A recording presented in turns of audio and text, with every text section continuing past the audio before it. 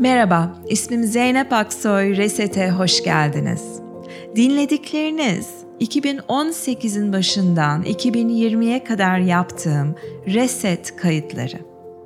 Bugün benimle çalışmak isterseniz www.zeynepaksoyreset.com web siteme bakın. Orada canlı derslere katılma imkanını bulabilirsiniz. Belki online tanışırız.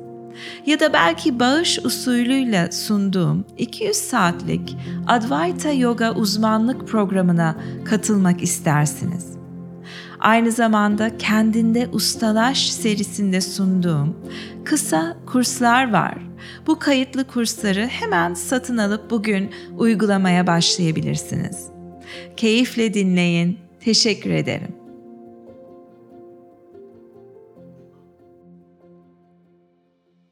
İyi akşamlar. İsmim Zeynep Aksoy. Reset'e hoş geldiniz.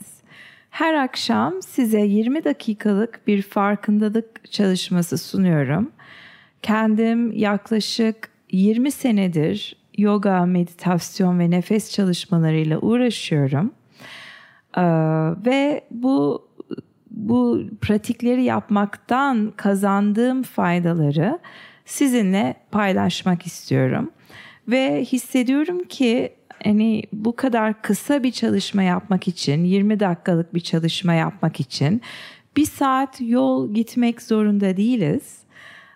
Bu bilgileri paylaşmak da çok hoşuma gidiyor. Her pratikten önce sizinle bu meditasyon, mindfulness ve yoga ile ilgili bir takım teorik bilgiler de paylaşıyorum.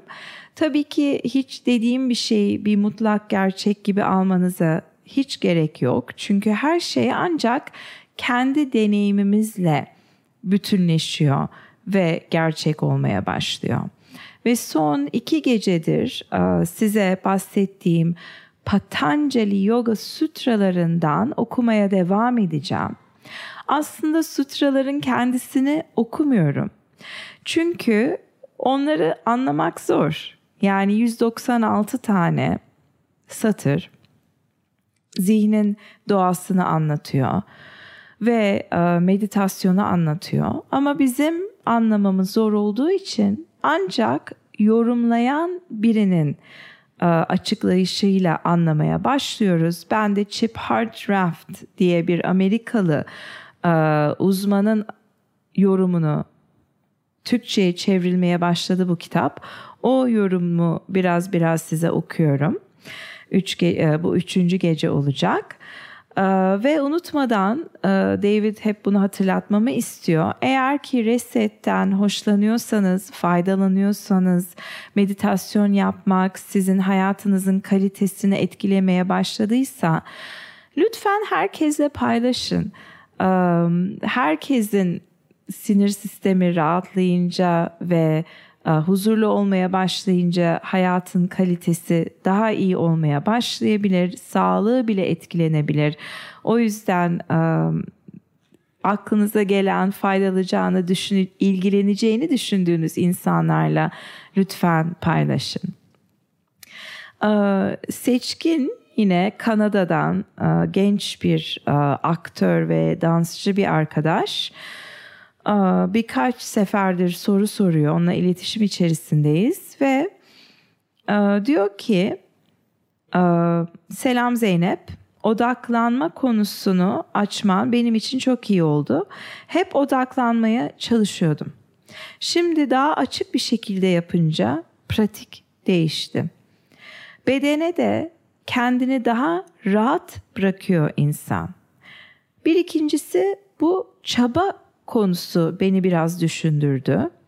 İnsan bir hal olarak, being olarak bir olaya çabasız bir yerden yaklaşıp aslında fiziksel olarak çok çabalı olabilir mi? Yani hem varoluşun tadına varıyor olup hem fiziksel olarak çok çabalıyor olabilir misin?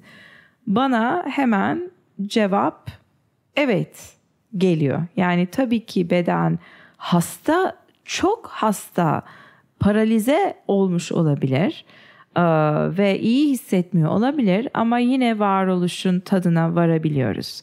Yani aslında beden ötesi bir şey olduğu için being state bir nevi, yani herhangi bir bedenin içerisinde olabilecek bir şey. Bana evet gibi geliyor bunun cevabı. Çaba daha çok zihinsel bir çabadan bahsettiğini düşünüyorum Patanjali'nin ve birazdan o kitaptan okuyacağım çabayla ilgili.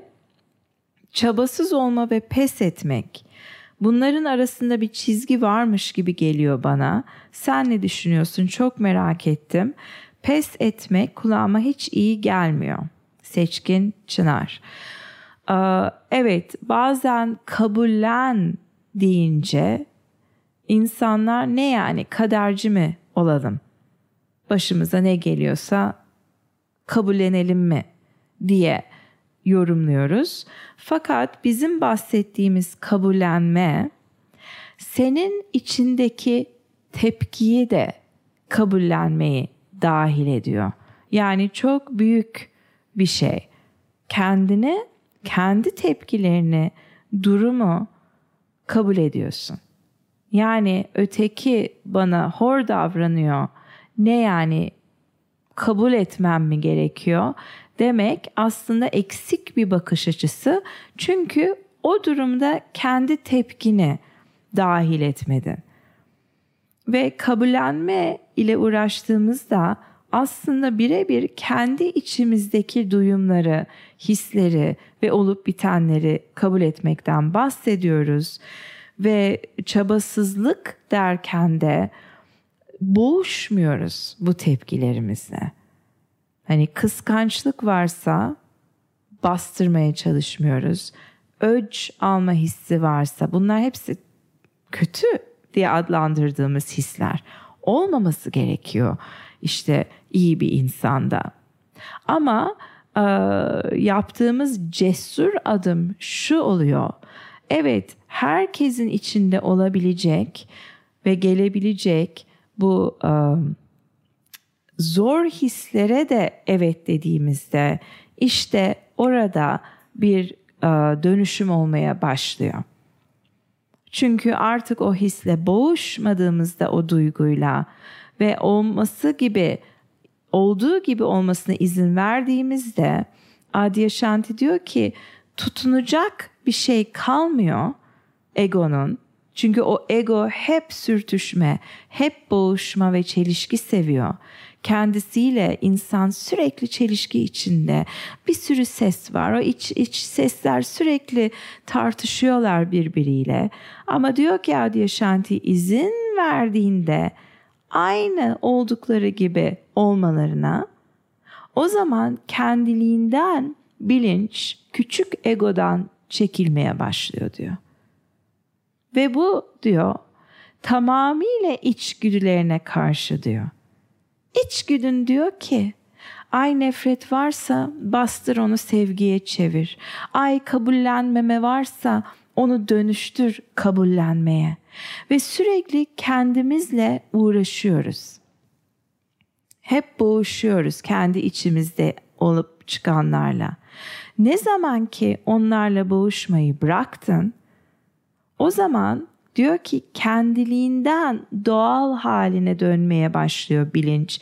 Saf bilince dönmeye başlıyor ve artık ufak egoyla özdeşleşmiyor. Ve o ufak egoda olduğu gibi kalmaya devam ediyor. Fakat artık sana hükmetmiyor. Onu gözlemler halde olabiliyorsun.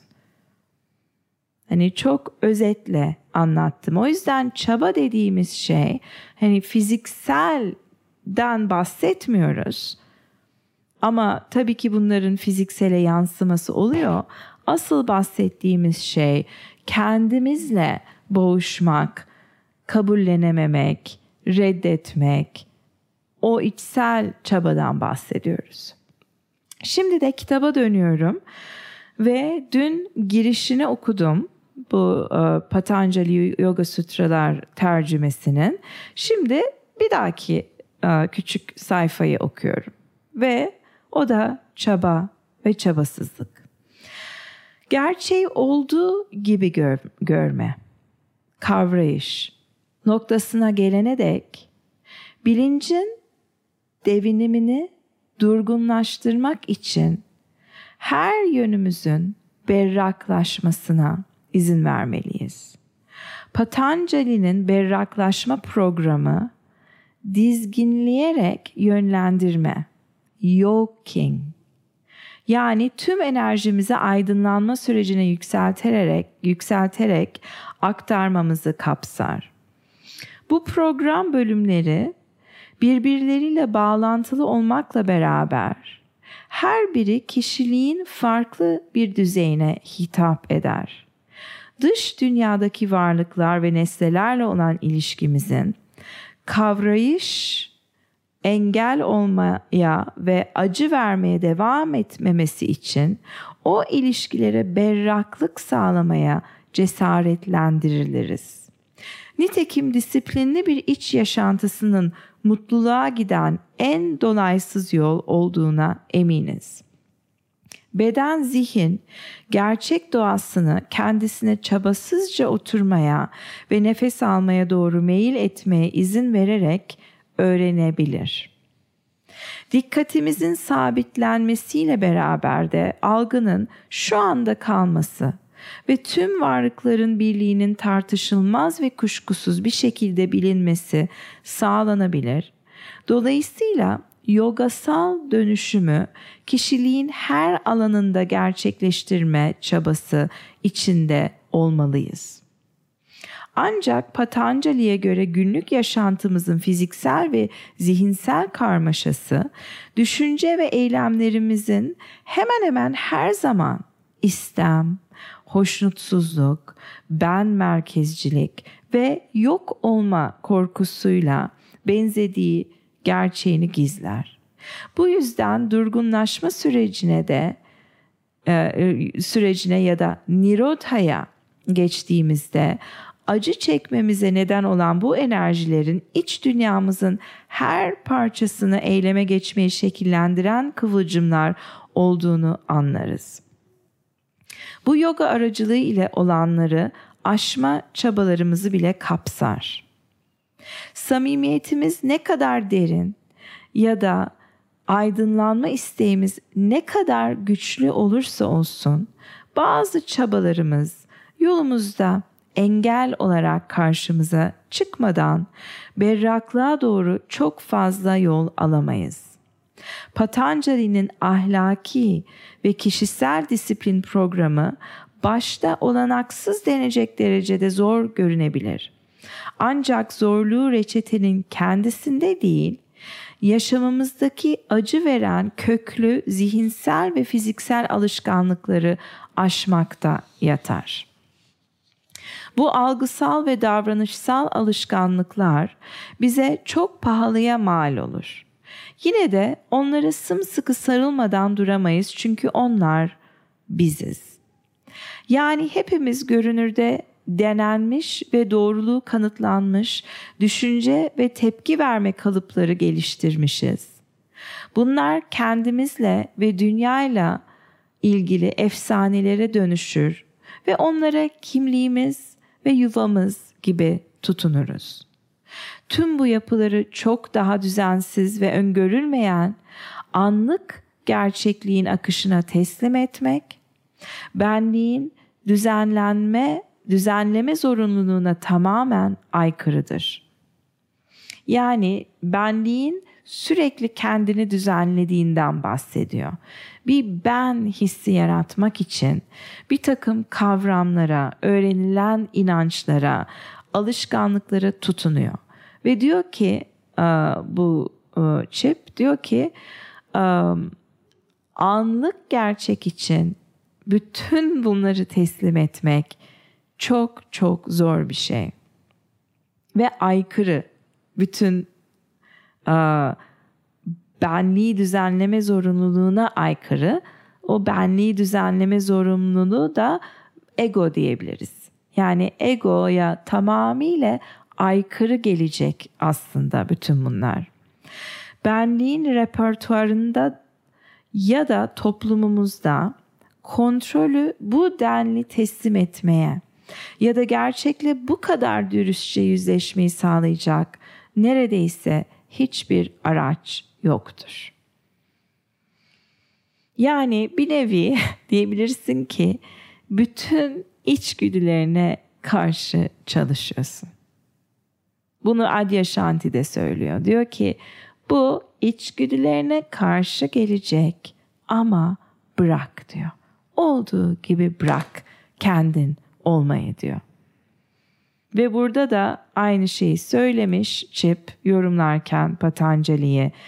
Diyor ki tamamıyla toplumun öğrettikleri ve senin alışa geldiğin huylara aykırı bir şey yapacaksın ana teslim olmakla. Nirodha'yı anlamlandırma ya da gelişiminden kendimize pay çıkarma gereksinimimizden vazgeçtikçe dünyayı tek düze hoş deneyimler kümesi halinde şekillendirmeye yönelik alışagelmiş çabamız beyhude gelmeye başlar. Bunun yerine çok değerli ve geniş kapsamlı bir insani yetenek ortaya çıkar. Her deneyimin içinde ve her şeyde olduğu gibi rahat olabilme gücü. Bunu kesinlikle yaptığımı söyleyemem. Yani karşınızda bunu becerebilmiş bir insan olarak durmuyorum. Büyük ihtimalle o yüzden sürekli bunları okuyup bundan bahsediyorum ve her okuduğumda şaşırtıcı geliyor bana. Yani diyor ki her ortamda, her deneyimin içerisinde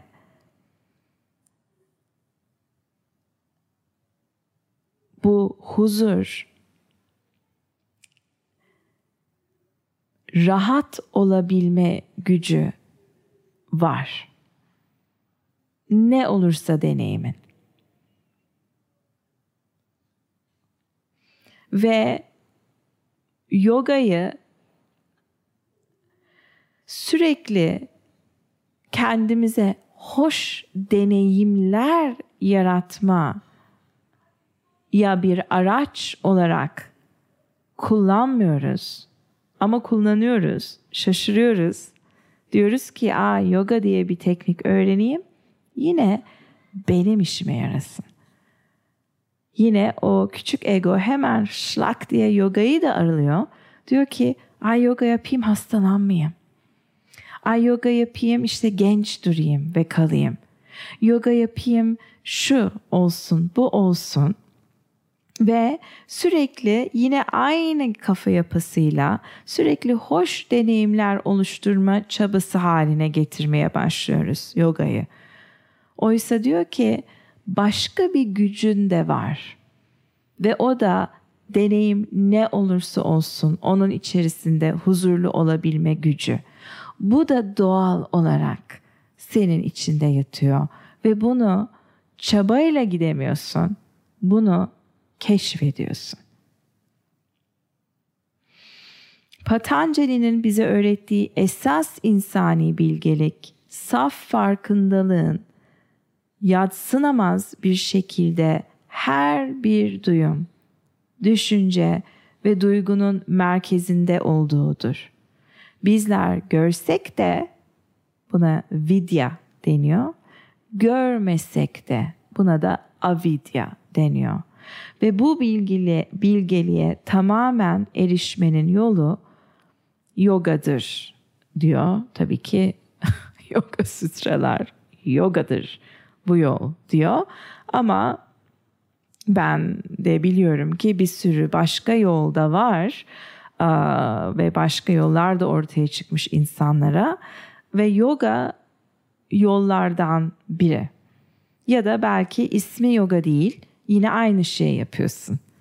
Hani duruyorsun, içe bakıyorsun ve özünde yatan o saf farkındalık ile temas kuruyorsun.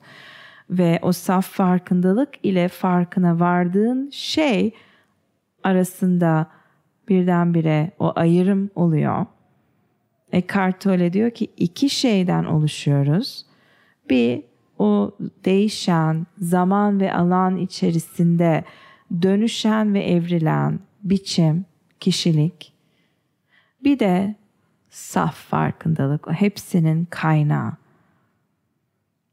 Ve yogadan anladığım şey, bir sürü başka metot çok bilmiyorum ama yogadan anladığım şey, dinginleşince yeterince o saf farkındalığı aynalıyorsun bir an için. Aynalıyorsun ve onu görüyorsun. Ama burası çok hızlı.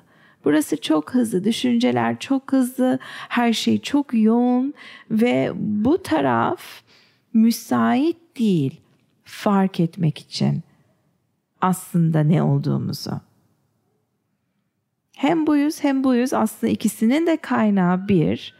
Fakat o kaynağı göremiyoruz içinde bulunduğumuz hızdan dolayı diyorlar. Yani resmen hız deniyor ve yavaşlamak, nefesler arasındaki o boşlukların uzamaya başlaması, düşüncelerin arasındaki boşlukları fark etmeye başlamak ve o dinginleşince, her şey yavaşlayınca başka bir şey ortaya çıkıyor. Ve bu çaba ve çabasızlık niye denmiş bu bölüme? Bir daha okuyup anlamam lazım. Ama yine çok aydınlatıcı ve şimdi de başlamadan önce yine bir dakika kadar hazırlanmanız için vakit tanıyacağım size meditasyona başlamadan önce. İstiyorsanız ayağa kalkın, yürüyün, bedeninizi rahatlatın, stretch edin, bir su için. İstiyorsanız oturmaya devam ediyorsanız odanın içerisinde gözlerinizin dolaşmasına izin verin. Ve hoşunuza giden herhangi bir şey varsa, bir renk, bir gölge, bir biçim, gözlerin orada dinlenmesine izin verin.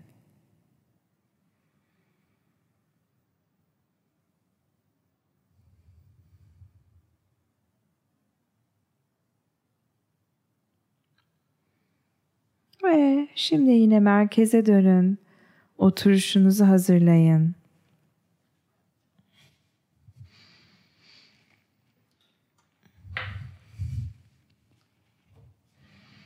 Gözler açık ya da kapalı olabilir.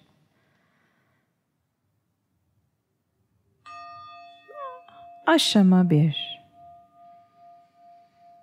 Şimdi bütün bu aşamalar, o yavaşlama, içe dönme, dikkati dışarıya değil de içerideki ritimlere döndürmek için ve ilk aşamamız nefesten sonra bir sayı yerleştiriyoruz. Yani nefes al, ver, 1. Nefes al, ver, 2. Nefes al, ver, 3 vesaire. 10'a kadar gelirseniz yine 1'e dönün. Dikkatiniz dağılırsa yine 1'e dönün. Amaç çok saymak değil, saymayı bir araç olarak kullanıyoruz. Dikkati nefes üzerinde bulundurmak için. Nefes özgür bir nefes. Herhangi bir müdahalede bulunmayın. Doğal olsun ki nefes alıp vermenin arkasındaki bu derindeki motivasyonları da fark etmeye başlayalım.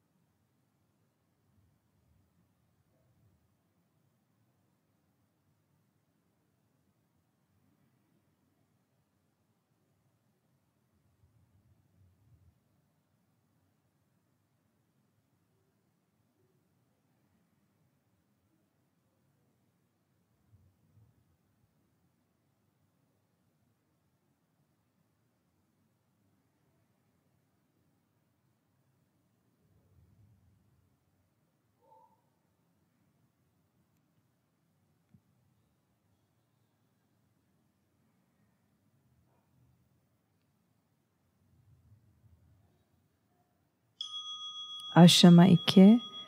Bu sefer de nefesten önce say. Yani 1 nefes al, ver. 2 nefes al, ver. 3 nefes al, ver. Vesaire. Birinci ve ikinci aşama arasında çok az bir fark var.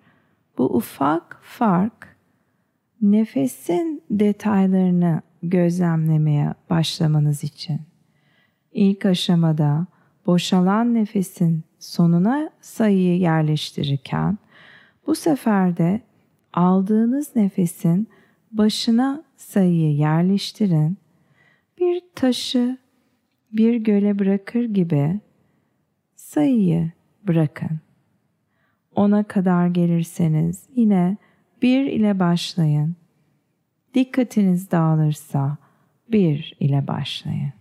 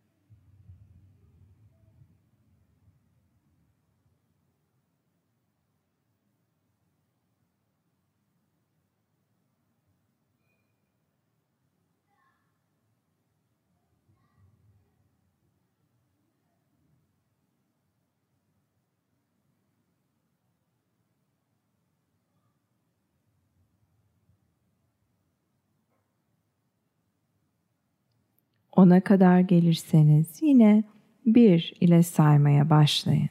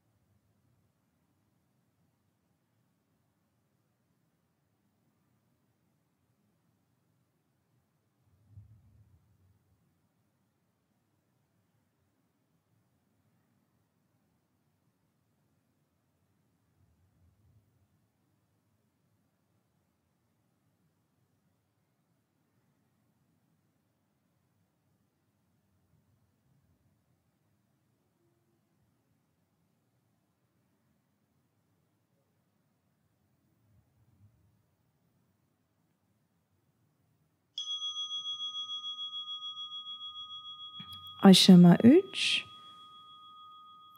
Nefes üzerinde farkındalığı sürdürmeye devam edin. Ancak saymayı bırakın. Hava burun deliklerinden girerken, nefes borusundan geçerken, göğüs kafesi ve karın boşluklarında yarattığı 3 boyutlu değişikliği tanıyın, takip edin.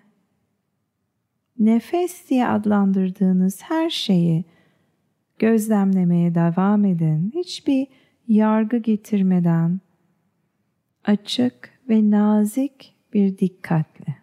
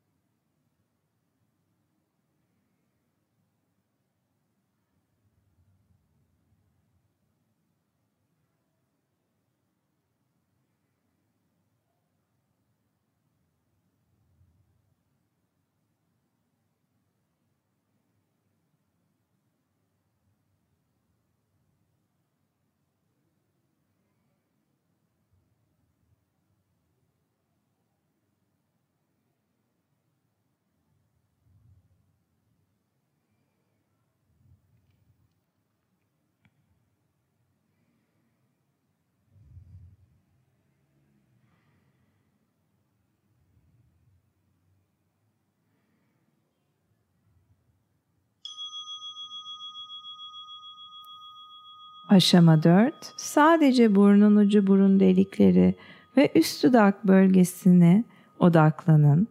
Buradaki duyumları sadece takip edin. Yani iyice daraltıyoruz odak noktamızı.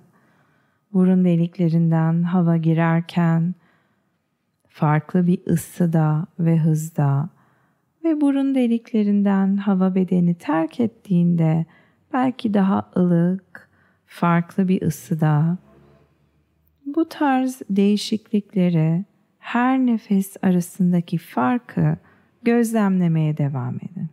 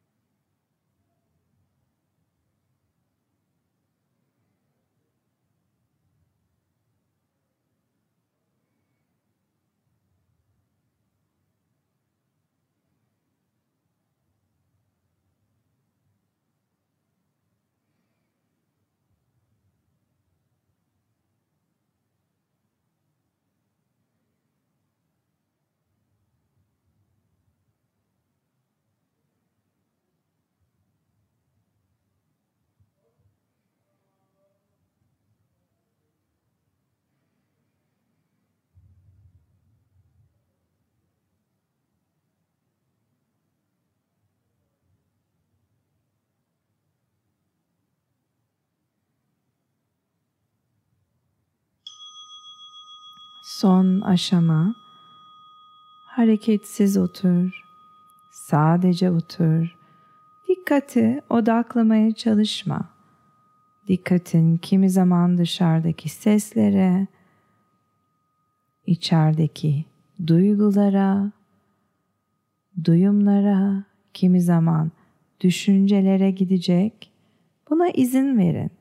Dikkatin oradan oraya dolaşmasına izin verin. Kontrol etmeye çalışmayın.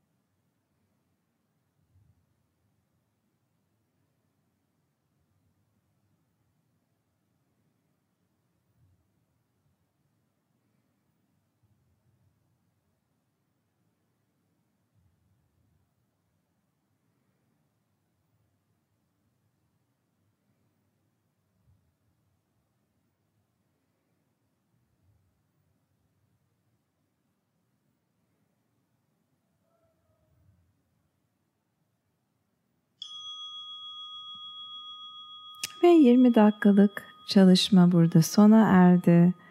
İstiyorsanız oturmaya devam edebilirsiniz. Ya da yatıp dinlenebilirsiniz ya da bedeninizi hareket ettirebilirsiniz rahatlatmak için. Meditasyonun ortasında şefkat meditasyonu yaptırmam gerektiğini hatırladım. Yarın akşam bunu yaparız. Kusura bakmayın, cuma ve pazartesi akşamları diyordum ama salı olmuş olacak bu hafta. Çok teşekkür ediyorum benimle beraber olduğunuz için ve yarın akşam inşallah görüşmek üzere. İyi akşamlar.